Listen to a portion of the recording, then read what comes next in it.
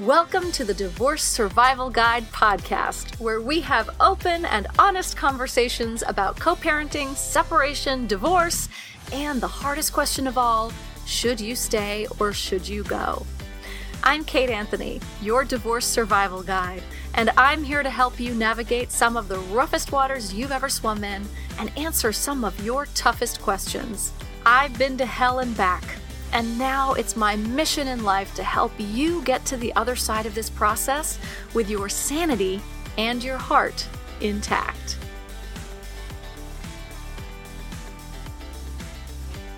Hey everyone. We have kind of a long one today, so I want to dive into it as quickly as possible. Dr. Amelia Kelley is back, and we are talking about healing from gaslighting. This conversation is awesome. Amelia blows my mind all the time. But I just wanted to say thank you to everyone who showed up to last week's Q&A session. There were a lot of you there. It was a really great conversation, and I really appreciate the questions that everyone brought. If you want to sign up for next month's Q&A, it will be on March 14th at 9:30 a.m. Pacific and 12:30 Eastern. And you can sign up for it at the link in the show notes. Also, as always, grit and grace, going strong. The retreat is almost full, so I would love it. If you are thinking about the retreat, you definitely want to sign up as soon as possible, because on February 28th, the early bird price goes away. And so you can find information on my website, kateanthony.com/retreat. We are going to Sedona, April 26th through 30th.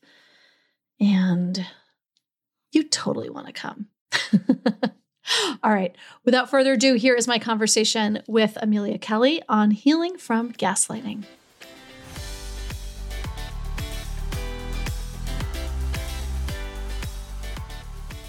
Amelia, thank you so much for coming back on the podcast. You are a fan favorite, and you're always a favorite of mine. Oh, thank you. Okay, we're going to talk about healing from gaslighting. But let's first start with defining gaslighting, because while it was 2022, Webster's 2022 word of the year, I think there is a lot of misconception about what gaslighting is and what gaslighting isn't. So can we first define it? Mm-hmm, absolutely. It's probably part of why it was word of the year, because everyone's trying to figure out what it means. Right. So gaslighting is a form of emotional manipulation that is intended to throw the target off from their sense of reality, make them question things like who they are, what they believe in, whether or not their memory is even intact. Gaslighting is truly meant to confuse. Right. That is the ultimate intention, with the purpose of gaining control over the person that is being thrown off and confused, and making the other person even question every single thing they've experienced. Right. I mean, it's really designed to make you question your reality, your own experience of reality. Right. Mm-hmm. Which is why so many of the tools that we're going to talk about are really about grounding yourself back into yourself, right? Because when you, like, what is that experience, right? When you have been sort of systematically gaslit over and over and over again, to the point where you're questioning your reality, like, what does that do to somebody? Well, initially,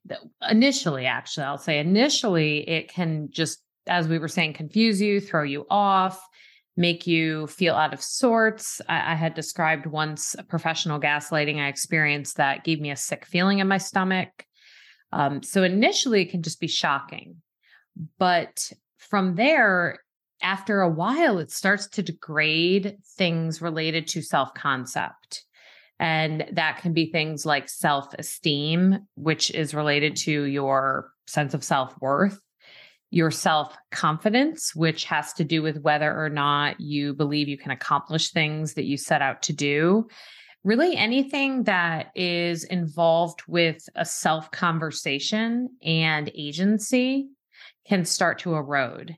And you can imagine how when those things erode, that can be the precursor to other mental health issues. And not necessarily mental health issues that may be kind of more historically or genetically predisposed, but the mental health issues that can come as a result of chronic stress and chronic trauma. Yes. I once had a client who was living with such chronic gaslighting that there was a point at which we had a conversation that was very alarming to me. And she really was beginning to lose her grip on reality. And it was very scary. And it was also the moment that I think she started to realize as well. And she got out, she was still living under the same roof. And it was just such a dangerous experience, but it was very alarming to me to witness that. Alarming in what way? I'm just curious because you were a witness to it. Well, just alarming as her coach to have been having sort of conversations and really getting to know someone. Do you get to know someone? And then when they show up on a call and it's like something's not right. And it was the chronic stress. It was the fatigue. It was it was trauma. It was trauma. And I had been saying to her for months, like, you have to get out of that house because being under the same roof with him was so dangerous. I mean, and this was a very extreme case, like very extreme. He was a psychopath, full-blown psychopath. So it was alarming. It was very alarming to have someone who's smart, like really intelligent, really accomplished, really like capable, start to sound none of those things. And I think that was what intrigued me when you said alarming and why I wanted to ask, because for the bystanders or people on the outside looking in, it can feel, to use your word, alarming in a way where you can know someone who is so intelligent and so capable and so strong, and it can even confuse someone else looking in. Why don't they see what's happening? Yeah. Why are they not picking up on this? Right. Which can feel really, create a very helpless feeling for loved ones or people who are coaching or counseling someone who is being so actively gaslit. And I think even worse and more frightening is when the outsider starts to believe, oh, wow, maybe she is the crazy one in this. Maybe he's actually telling the truth. You just brought up such a complex thing that can happen in counseling, actually. We will get someone in our office, and we know as a therapist, we're receiving one part of a story. Right. And I have had clients who are so masterfully gaslit that they start to bring me their gaslit story into their session. So they will self-blame. Right. Or self-persecute for things. And it sometimes will take a while of unpacking little details before something stands out. And I'll have to double back. And as a therapist, ask, okay, wait, hold on. Can we touchstone with where you're getting this information?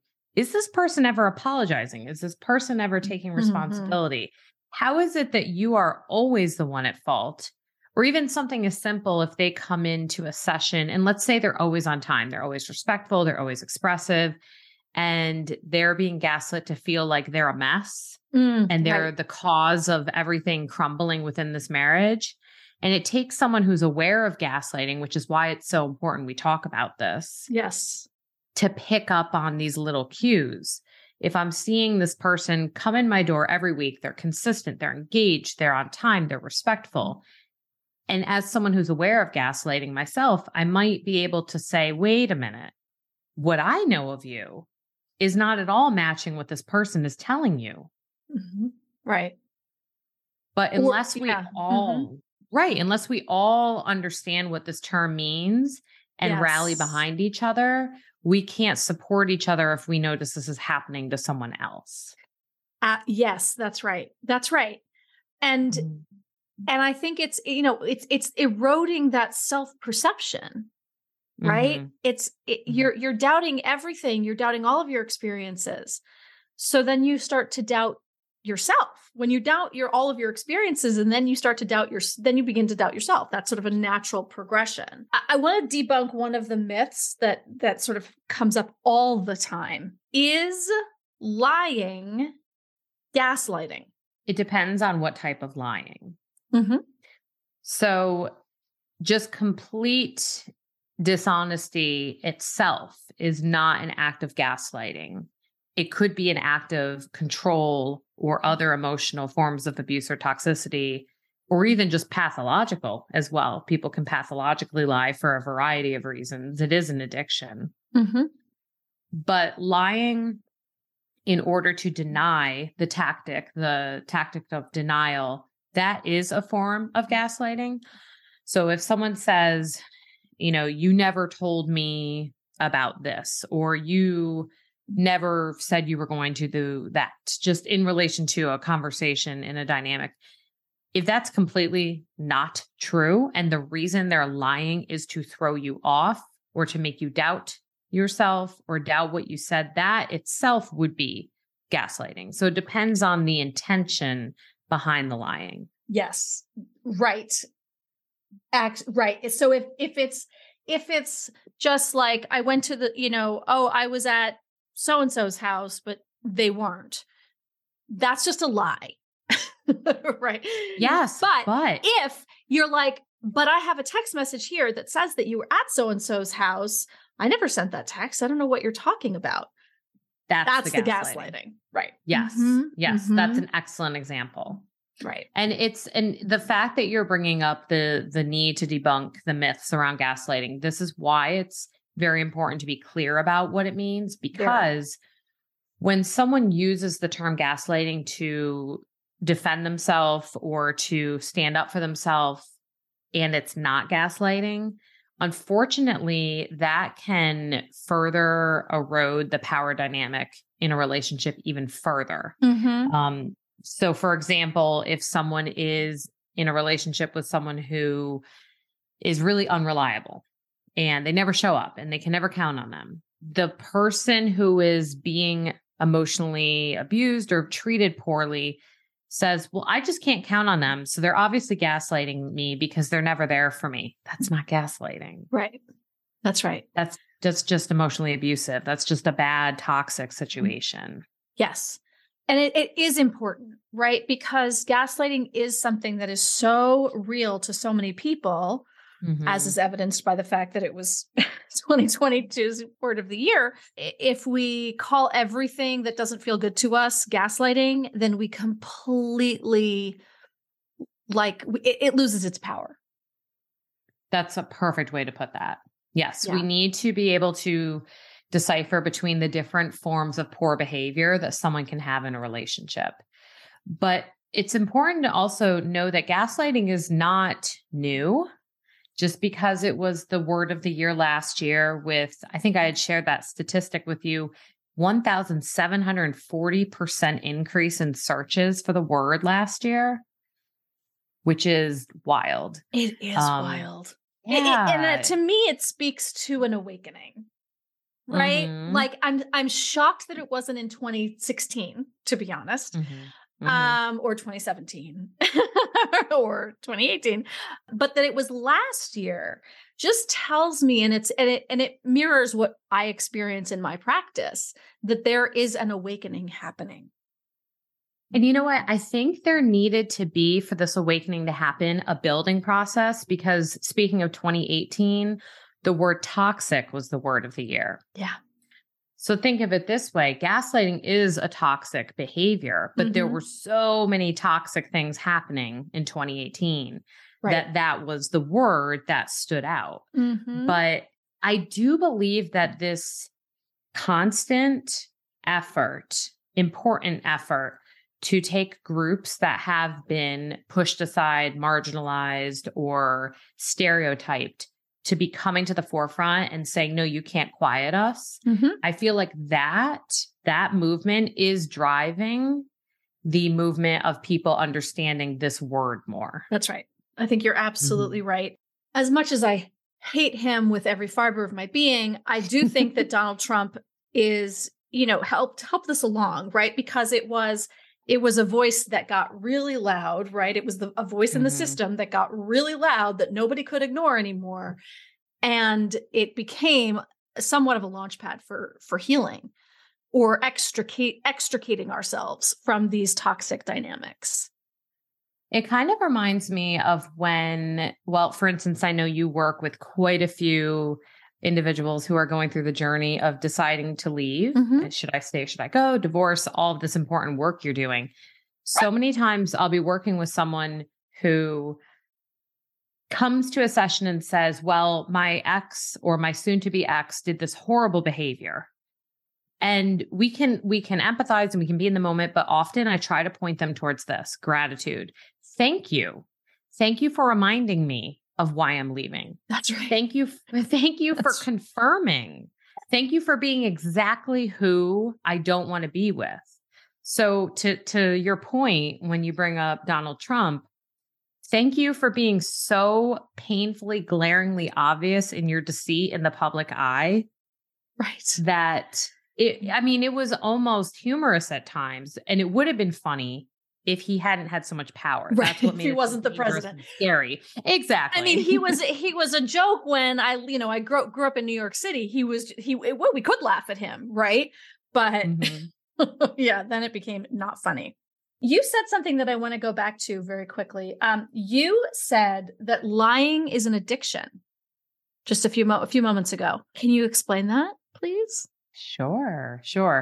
When it is pathological. So think of any addiction that helps to dampen or numb feelings of whether it be anxiety, insecurity, trauma. We can look at the more obvious substance use disorders. You go through this urge wave where you have tension, you have craving, and then you use the behavior or your drug of choice to curb that tension, and then it releases. Wave keeps going and going. Lying actually can serve a similar purpose when it is pathological. When it happens so frequently and so often that the individual isn't even conscious that they're doing it. And it can have a lot to do with things like narcissism, things like feeling insecure, codependency, not being able to be present with the things that we don't love about ourselves. That can really motivate it. But sometimes you can look at some of the pathological lies that someone who's addicted to that behavior does, and it is so nonsensical. There's really no good reason for some of the lying. And when someone's in that kind of pattern, they actually need to treat their pathological lying as an addiction and use similar treatments to work through it. Interesting. Yes.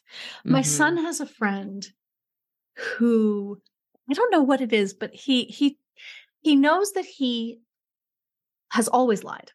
Ever since he was young, he has always lied. And so he's aware of it and he's conscious of it. So he tells conscious lies about small, sort of somewhat insignificant things in order to, I guess, like curb the craving to tell the bigger lies, which I still think in an 18-year-old kid is just, it's strange, but also like, okay, well, at least he's aware. I mean, it's pretty brilliant, actually, in a really bizarre way. Yeah. As long as it doesn't interfere with his life. It makes me think of individuals I've worked with who engage in self-harm, where there can be different reasons why, and I'm specifically something like cutting, right? Where maybe for some, it's a visual thing. Maybe the dopamine release and the endorphin release from the visual act is therapeutic to them. And so they have to do something different that is less dangerous. So I have one client who does henna on her arms or uses markers and draws. So it kind of makes me think of, you find what facilitates the urge and you do something that's less harmful in place of that. Interesting. Yeah. So yeah, I mean, that's pretty brilliant that he figured that out. I hope he just stays out of trouble with that tactic. Yeah, me too. Me too. All of his friends know about it because he calls himself out on it. So everyone knows about it. And so it's just sort of, one of his quirks, but hopefully it doesn't interfere with his life and in general later down the line. But, okay. So this is what gaslighting is. These are the effects. So how do we heal from it? I think I want to start this by saying you cannot heal from trauma that you're still experiencing. That does not work. That's a really good point. I mean, you can learn to cope with a trauma you're still experiencing, but to what level can that coping really benefit you is individual case by case. So that's such a good point. It makes me think of a treatment like EMDR that you do for trauma. I plainly tell people, if you're still using a substance or you're still in the trauma, you're still in the relationship, we can't use EMDR. It's not clinically sound. Right. Because not only will it not lead to healing, but it might actually be detrimental. So removing yourself from the gaslighting really would be the ideal first step. I know that's not always feasible for everyone, however. Yeah, when it is safe to do so, I think is the main caveat. And if it is not safe to do so, that doesn't mean that you have to stay forever and that you can't get help and that you can't get relief, right? So, but it just means you're going to need interventions like domestic violence advocates and domestic violence shelter. But truly, just if someone is listening to this conversation we're having, this is step one. Learning what gaslighting is and being able to call it out when it happens. Because if you think about the whole point of gaslighting is to throw off your sense of reality and to have you question yourself. So if you are aware it's happening, that's the opposite of it being effective. Right. So that's incredibly important. Now, someone who is really manipulative, who is very effective at these skills, are not going to be overt in their tactics. The less detectable gaslighting is, the more effective it is. And the more dangerous. Yeah. So true. I often feel very sort of a little angry sometimes about some of these like online quizzes, like, are you being gaslit or are you being emotionally abused? If your partner says these things to you, and they're usually so overt that, and this was me, right? I'm like looking up, like, what is emotional abuse? It was so overt that I was like, oh, I guess I'm not being emotionally abused, which was entirely untrue. I was absolutely being emotionally abused, even more so because it was so covert and because because he's so brilliant. I mean, my ex-husband is brilliant in many wonderful ways. But when we were together, he was also brilliant at confusing, gaslighting, and abusing in a way that was almost undetectable. And so that's the thing. Let's say we actually have brought up obvious forms in our conversation today. We talked about, I never said that. I never did that.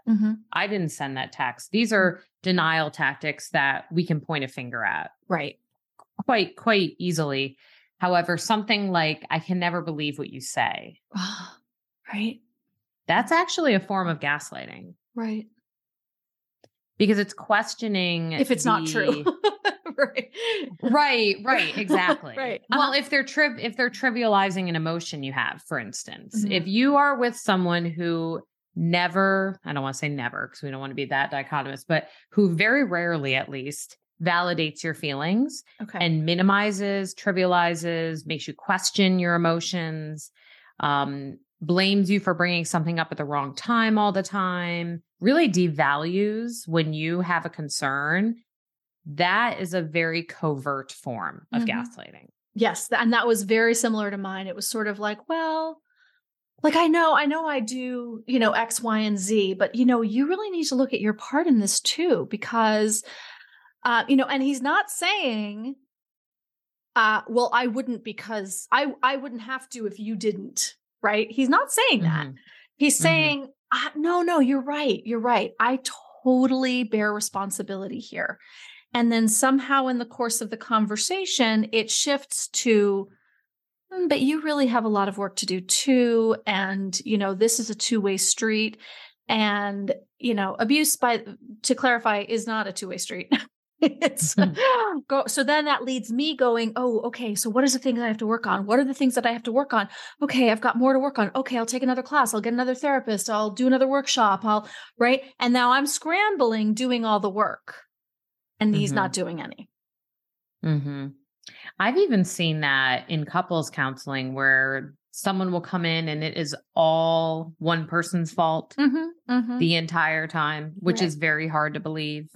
And this is not even in something that might seem or appear to be very obviously abusive in nature, but it's just insidious. It's just a slow build towards something. And so that's the thing to remember too. You don't have to decide that gaslighting is unhealthy and that you don't want to put up with it if it is not something that is glaringly abusive. And I'm trying to be very clear about this because it can build. Someone can start off with very casual attempts at this. Yes.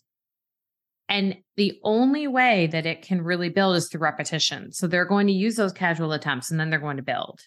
And then from there, they're going to make stronger efforts to throw you off. Because at this point, you're already in a defensive mode. You're kind already of primed. Exactly. Yeah. Exactly. And from there, they're going to, and it really is a step process. From there, once they know they've had you primed and that you're pretty much going to believe the things that they say, and you're going to apologize even if it's not warranted, then they will further start weaponizing this. And you had talked about earlier that there can be instances where you hear of someone else being gaslit and then you start to wonder or question. That is something I want to really encourage listeners to be aware of, that if you feel like those around you are being pulled into these stories, for instance, family dynamics, family gaslighting is a scary thing because imagine you're in a family structure, you're being gaslit by someone who's emotionally abusing you or in other ways. And then all of a sudden, your family members who want to avoid similar abuse start to go along with these unhealthy, illogical, unreal stories. Yeah. And they're aligning with the abuser. They're aligning with the abuser, enabling the abuser. Right. How much more difficult does that become to really regain your sense of awareness and your sense of self when it's not just the abuser, but all these other secondary players who are also aligning? It's really scary. Yeah. And I've seen it happen often when it's the kids that are aligning with the other parent, because they know intuitively, they know that this is the safe bet. Right. It's preservation. Yeah. And in instances like that, so we were talking about what do you do to overcome this? The first step was awareness. Another step really is seeking out a non-party, someone outside of the situation, their perspective, their support. So finding even just one person that you can go talk to about this and just say, am I being gaslit? Is this what's happening? Is really important. Beauties of my Facebook group, right? You've got like 12,000 women going, oh girl, that is, you are being gaslit.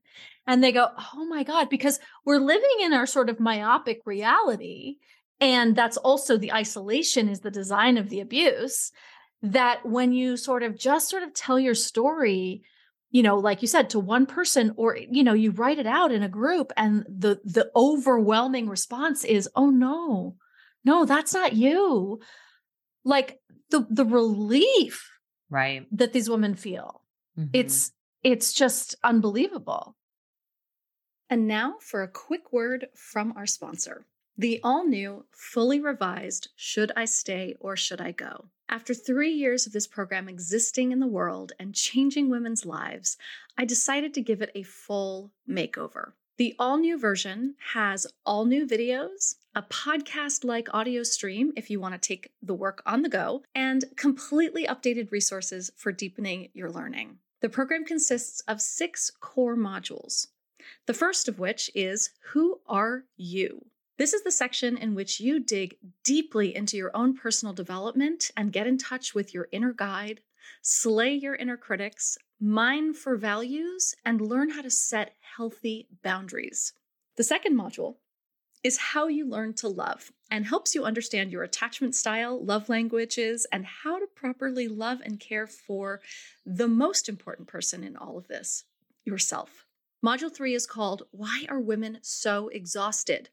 And breaks down some of the issues around toxic masculinity and male entitlement, the myth of being a stay-at-home mom, and answers the question, he's fine. Why can't I just be happy? Module 4 is all about understanding abuse and includes videos on trauma bonds, understanding the cycles of abuse, particularly how they play out in your own relationship, and addresses addiction, infidelity, and mental illness. Module 5 is all about healing and moving forward and includes videos about therapy, couples therapy, healing from betrayal, emotional regulation, and grief. This section also includes my 90-minute workshop, Tackling Codependence, as well as my signature relationship inventory that will help you gain complete clarity on all the parts of your marriage and figure out what's his and what's yours. And Module 6 answers the question, is the grass really greener on the other side? With in-depth videos on dating, cultural and religious isolation, and what happens if you end up alone forever. Spoiler, you probably won't. Whether you decide to stay or go, this program will set you up for a lifetime of clarity and fulfillment. And if you've already decided to go, the program will help you unpack all that's happened and help you heal so that you can move forward without repeating the same mistakes that got you here in the first place. This program is priced super low at just $697. And if you use the code PODCAST, when you check out, you'll get $50 off the full price. What are you waiting for? You have been agonizing with this decision for long enough. It's time to finally know. Should you stay or should you go? And now back to our episode. Right. Feeling like you don't have a good sense of your reality is so disorienting and it feels scary. And so having someone let you know that what you're feeling makes sense and that what your concerns are valid is everything in regaining your sense of self and regaining the ability to leave if you need to leave. Or to set boundaries if you need to set boundaries. Without that, without an outside perspective, I'm sure there are people who could do it on their own, but I know I couldn't. I would need someone to bounce it off of at least and have at least a conversation. Oh my God, absolutely. This is why I think it took me so long to get out and to figure out what was going on. It was because there was no one to talk to. There was no one to bounce it off of. We weren't talking about this overtly there were no podcasts. There was no Instagram. Facebook was like, look at my cat. We were just not having these conversations back in 2007, 8, 9. And so it was very, very confusing. And also it had been going on for so long that I had no sense of myself. And so anything that he said about me, I just sort of was like, I guess it's true because I was so disconnected from myself, that I couldn't check in with myself in any way, shape, or form. And you just said 2 things that are so crucial to point out. And the first of it being, if you don't know yourself and you don't have that, and not to say as an overarching theme, but within this relationship, you're doubting yourself, it allows the abuser to have so many more opportunities to misbehave and so many more opportunities to be abusive because we use that word prime. They've already primed you to be apologetic. They've already primed you to think that they have the greatest sense of awareness of reality. Actually, the term gaslight, that the movie, the 1944 Ingrid Bergman movie that was Oscar winning, the husband, the very charming husband in the movie, was purposely doing things in the home like dropping the lights and clanging on, I mean, this was like a 1940s movie, but clanging on the pipes and all these things to make her feel like she was going crazy. And who did she have to go to touch base about this? Who was her source of reality? None other than the gaslighter. Right. And he's like, no, what are you talking about? The lights aren't dimming. Mm-hmm. I don't hear anything. Complete denial, which is a very obvious form of gaslighting. It was a movie, so it was much more entertaining that way. But the other thing you just mentioned was, I think you might have even just said like writing down or journaling. I don't know if doing anything that helps you self-reflect is another way. So if we were going to say step 1, identify. Step 2, ask for some outside source of info, some support, touch base. Another step is to start documenting your experience. And this can be, first of all, because it helps you to take a step back and look almost from a third perspective on what you're experiencing.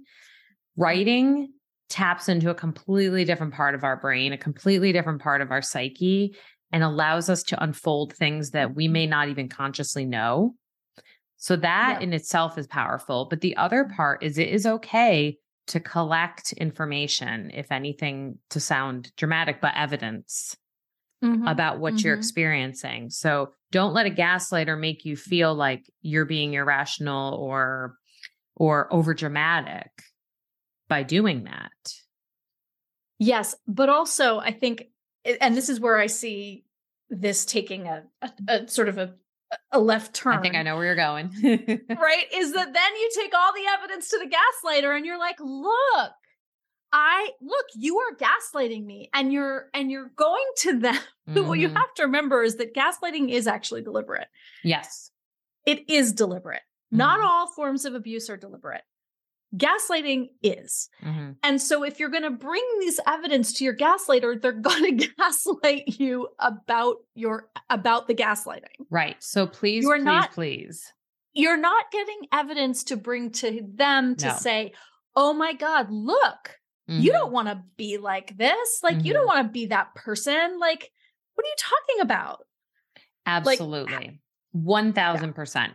The intention is for your own self-reflection, to potentially process with the support person we already discussed, and or in more extreme cases, there have been times where it has been needed for whether it be legal situations, reporting to higher entities if you're being medically gaslit or gaslit at work, going to the HR department. So not to the person who is doing this behavior, not to the person, group, or entity, because remember, it doesn't have to be just one person. It can be a group that is gaslighting.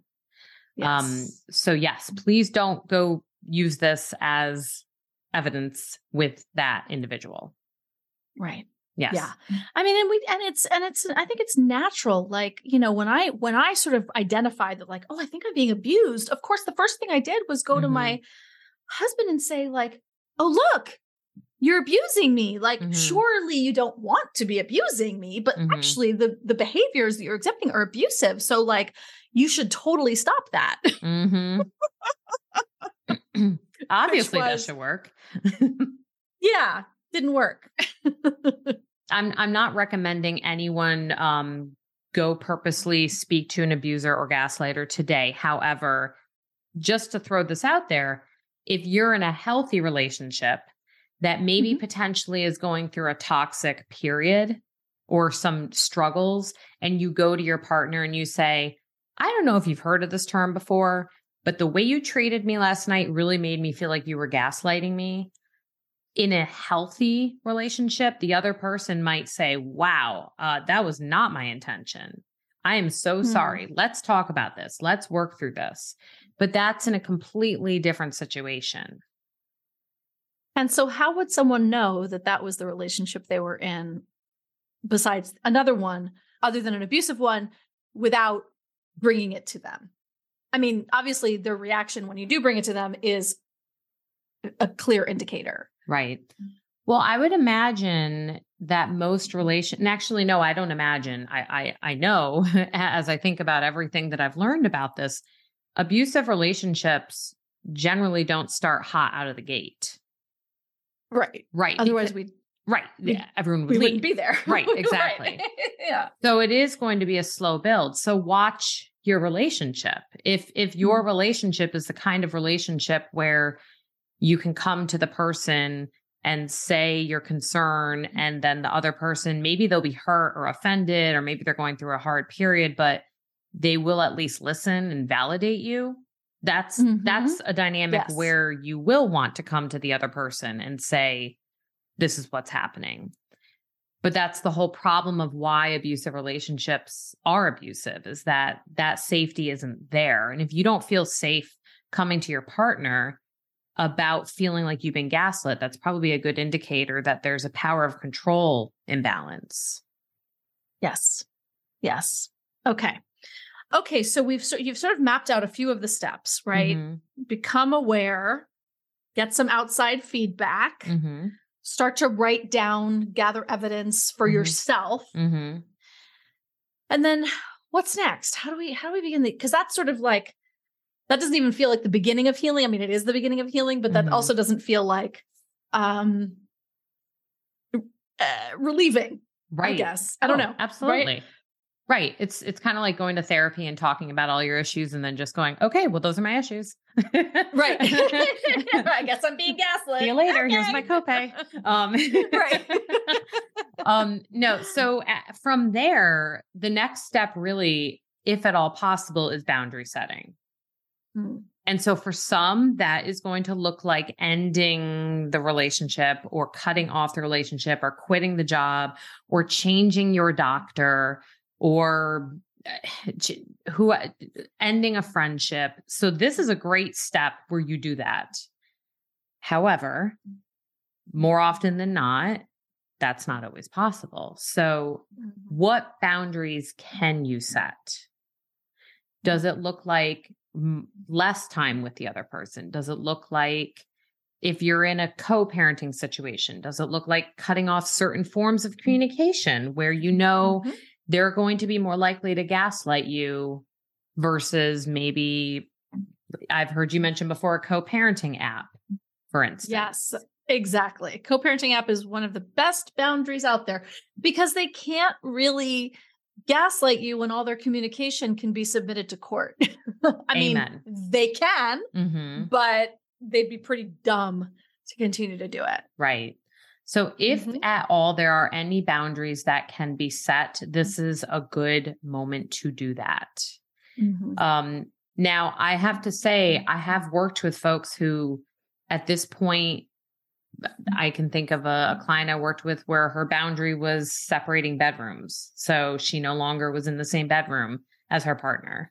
And they started kind of living parallel lives, even though they were still in the same home and weren't necessarily going through a separation. So for her, and you can probably hear the tone of my voice that I wanted more for her, but sure, for her, she figured out the extent of what boundaries she could set. Okay. From there, when you can set those boundaries, and, really all along the way, the self-care piece is paramount from the very beginning. Anything that can be done to reground your sense of self, to reconnect you with your sense of self, is actually going to make you less of a target. Because you remain so much more intact with who you are. Right. Exactly. I want to get to the self-care, but I want to go back to boundaries for a quick second because, very often I'll hear women say, well, I told him he can't talk to me that way. Like I set a boundary, right? And again, expecting an abuser or expecting someone who's gaslighting you to be like, oh, okay, is insane. And so that's not a boundary, right? A boundary is actually removing yourself from the situation, removing yourself from the bedroom, removing yourself from the relationship, or or setting. It's like setting. You know what I think about? I don't know if this is just a New York thing, but that real famous tapestry that's at the cloisters in New York of the unicorn that's in the little enclosed. It's got a little fence around it. Okay, pass. It's funny. I'm from New York and I have family there. I feel ashamed that I don't know what you're talking about. I'm gonna Google it. I'll send you the picture. Okay, thank you. But it is just sort of set. It's like, it's a moat, right? It's like you are digging. The reason that there were moats and drawbridges was because you couldn't expect your enemies to not come and attack your castle. Good metaphor. Right? So you had to have moats and alligators and drawbridges so that you could protect yourself. That's a wonderful metaphor. I love that.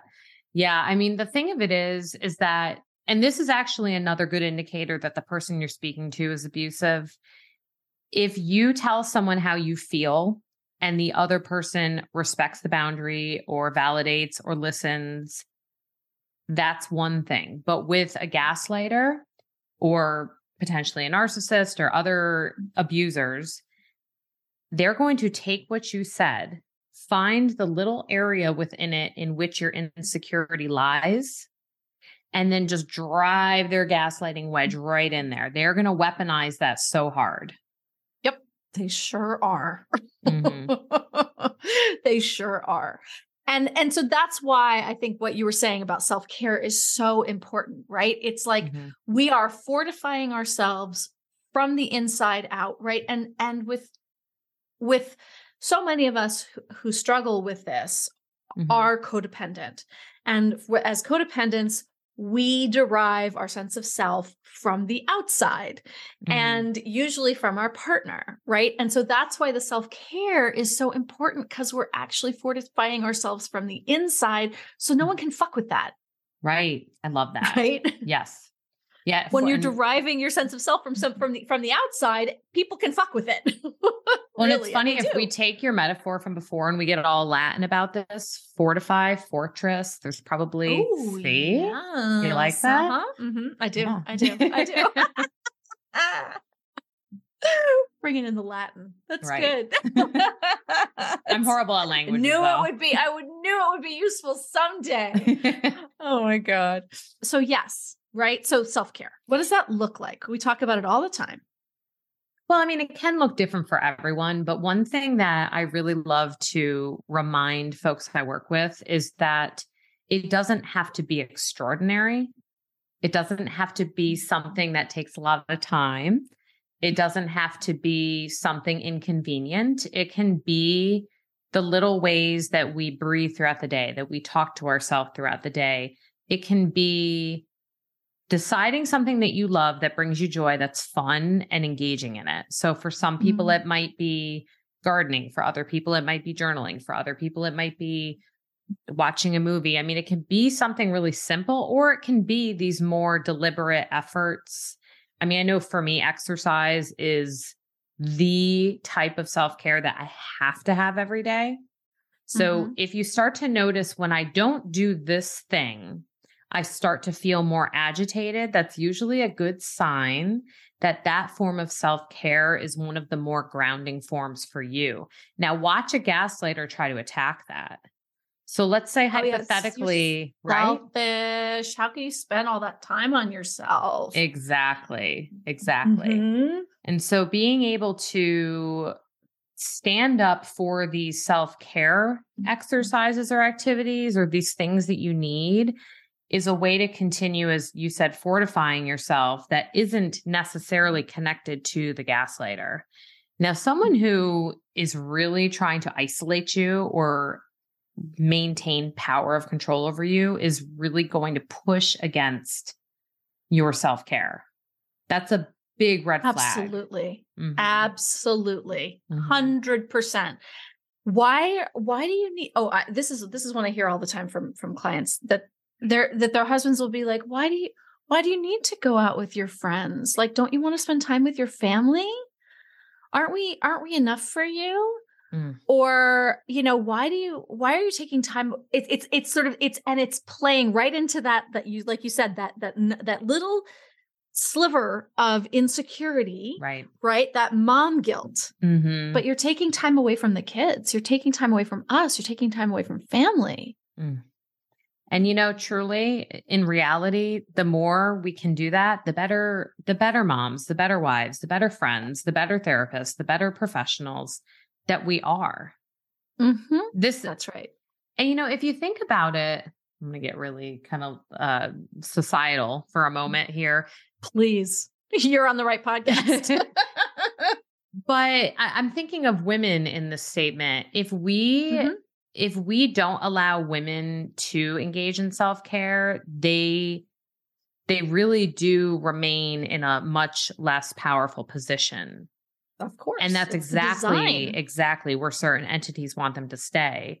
And, you know, every gender and everyone has and can experience gaslighting. But as I've mentioned before, the word hysteria has existed for hundreds of years. And it's a form of medical gaslighting that has plagued women and has been targeted at women for far too long. And now it is just used in a different form. For those who don't know the history of hysteria, can you, and the medical gaslighting around it, do you want to just give them a brief lowdown so they can get real mad?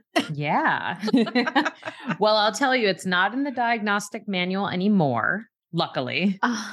However, I'd say about 200 to 300 years ago, I'll have to go and look up the exact number here, probably even further back. Anytime that a woman was experiencing basically any ailment, whether it be mental, physical, and especially in relation to anything related to the ovaries, they were overcategorized as having hysteria. So you could have someone who's presenting with postpartum depression, for instance, hysteria. Someone who is feeling really cruddy once a month because maybe they have different menstrual issues, hysteria. Someone who is actually having, let's say, bipolar or psychosis, hysteria. It was an umbrella that was targeted at women, which what it did was it limited research. I mean, even that far back, you think of it this way, we can't research what we can't name. And we're just all hysterical. Exactly. And what was the treatment? Oh my goodness. Isolation. A lot of times sanitariums, they were removed from society. Not given treatment. Also, that's the other scary thing, right? If it's categorized and just put into this balloon and put into this space that is a vacuum, they're not getting the treatments that they needed. And so oftentimes that was a form of medical gaslighting that women today still experience. Going to the doctor and actually, so I'm kind of a Peloton geek. I love it. I love the instructors. I told you exercise is my self-care. Yeah. I just read about one of the instructors. I want to say Ainsby or something. She's from Britain. She's wonderful. Oh, okay. She had found a lump and she's 35. She goes to the doctor. They checked. Seems like nothing. You're fine. She's like, something's off. So she had enough awareness within herself to realize that she was experiencing medical gaslighting. And medical gaslighting looks like minimizing your concerns by calling them either emotional or saying that they're based off of illogical research or a lack of information.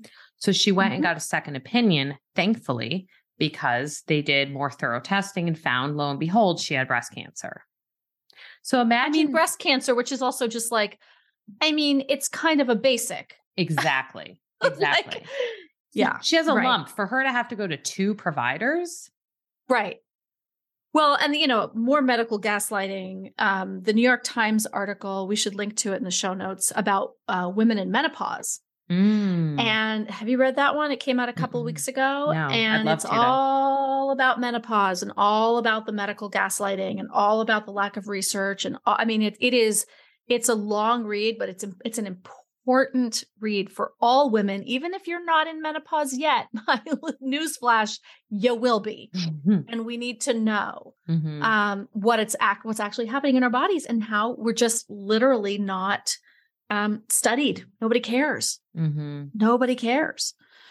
Well, isn't the clitoris, isn't it still not in the anatomy books? I don't know. I have to go look.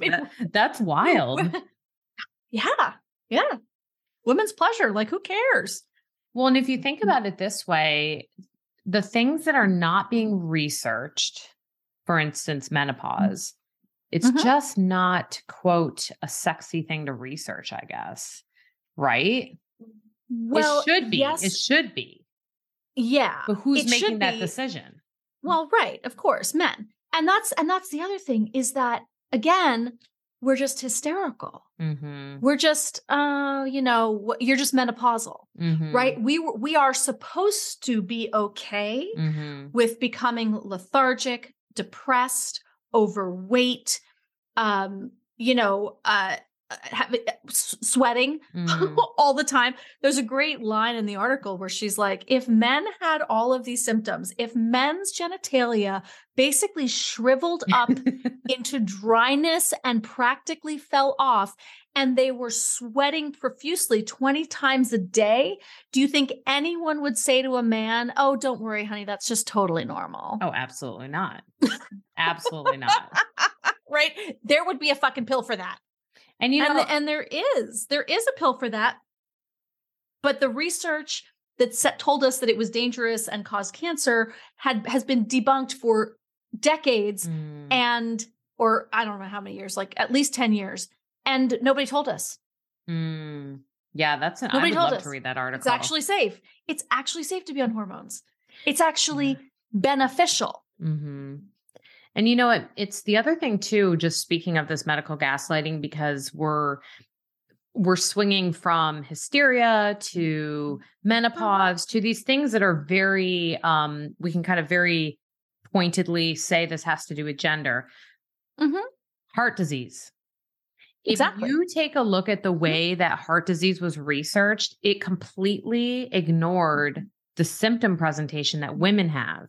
Because women actually experience a completely different, not completely, but a markedly different set of symptoms. So it's dangerous not to equally look at all genders and to work through medical gaslighting, because eventually people you care about are going to be negatively impacted by this. That's right. That's right. Our symptoms of female heart attack is what they're calling it now, right? Because our symptoms of a heart attack and stroke present completely differently for men. But the only symptoms that you see on posters are the ones for men. And so we don't know we're having heart attacks because we're not having shooting pain down our right arm or, whatever else. Right. Maybe you should, maybe in the show notes, you should also post a link to the symptoms. Symptoms of feeling for women. I think we will. Just in case. Right. So, okay. So self-care. These are all the reasons, right? Self-care. This is not about getting a mani-pedi. This is about, female self-care is about researching, our, learning about menopause, learning about female heart attacks, like what could be more self-care. But we're also talking, I think in this and in healing from gaslighting, we're also talking about sort of a somatic experience. True. Right? That we want to get back reconnected, as you said, with self. Right. And not in an intellectual way. Well, true. As I was saying, that experience I had with the professional gaslighting where I got that ick in my stomach, our bodies react when we're being gaslit, when we're being marginalized, when we feel unsafe. And so if you're chronically feeling unsafe, your body can become very dysregulated in its ability to know when it is safe. If anyone wants to, let's add more show notes, the polyvagal theory. If you want to take a look at how there are certain nerves in your body that let you know whether it's okay to digest, whether it's okay to rest, whether it's okay to connect.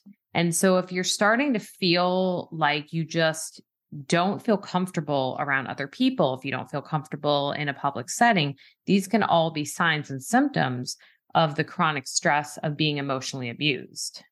And so there are things which are self-care tactics, such as yoga, meditation, chanting, EFT tapping, the emotional freedom technique, acupuncture, therapeutic massage from someone that you feel comfortable with, breath practices, like really marked breath practices. Actually, my favorite one, bees breath, directly impacts your vagus nerve because it uses the chanting mechanism. Ooh, okay. I don't know Yeah. about that one. Yeah. So these are skills that can be not only seen as self-care, but also self-regulation. Because it kind of makes me think of giving up dairy. This might sound like an odd comparison, but let's say you give up dairy and you're like, I'm doing it, right? And a couple months go by, you're feeling great, you have a piece of pizza and you feel like hell. Right. Yes. No, it's so true. Right. So I'm right there with you. Right. So hypothetically speaking, you could have probably always eaten dairy and felt a little off, but you wouldn't have really noticed. You wouldn't have had this violent reaction to a piece of pizza. Similar to self-care and self-regulation. So the more we can remain regulated within our body, the more we will pick up on when someone is treating us poorly, when someone is gaslighting. We're already humming at a safer state. There's actually that research, the broken window theory. It's really interesting. These researchers were examining neighborhoods that were marked to be a bit more rough. They had broken windows. They had, all just in dishevel. These places tended to have higher crime. Why is that? We don't even need to dive too deep into that. But what was happening is people who were chronically stressed in these settings eventually just kind of become accustomed, unfortunately, to the setting and become acclimated to that level of danger, which has so many negative impacts that we would need a whole nother podcast to talk about that. But if you are in a setting where everything is pristine, everything looks fine, and then there's one crime that happens, everyone knows. Everyone's running out. Everyone's calling. What's happening? It's that difference. So knowing that and feeling that is what happens when we can self-regulate our bodies. I love it. So important. We have gone on and on and on, and there's probably so much more to say.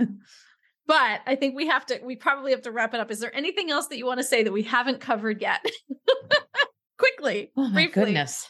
In relation to gaslighting. We really have sort of covered the healing modalities and techniques and the ways of healing, which is really what we set up to do. I think one of the big things too is that if you have experienced this and you know what it is, a big part of healing sometimes is helping other people understand that they're experiencing that. So, being that support for one another and calling a spade and speaking up against it can be very empowering. And it really just, as you were saying, a movement, it really just helps to perpetuate and move this movement wider and wider. And I think that's so important. Amen, sister. Amen. All right. Where can people find you, Amelia? Because they obviously have to follow you and keep up with you. Where are you at? So I am on Instagram at Dr. Amelia Kelley, and that's with an EY. You can also go to my website, ameliakelley.com. I have some quizzes, some meditations. We're going to be coming out with a HSP toolbox for highly sensitive people soon. Ooh, I want that. Yeah. And I can't say the name of it or direct release date as of yet, but I am publishing a book with Penguin Random House coming out later in the year to assist women who have experienced gaslighting to find their empowerment and thrive after. So I'm very excited about that. So if you want access to that when it comes out, make sure you follow Amelia on all the channels. Amelia, thank you so much for being here. As always, I learn something new from you every time we talk. Thank you for having me. Thanks for tuning in to another episode of the Divorce Survival Guide podcast. If you like what you hear, head on over to Apple Podcasts or wherever you listen in and leave me a review. And don't forget to follow me on Instagram at the Divorce Survival Guide. I'll see you next time, and until then, remember, you, my love, deserve to be happy.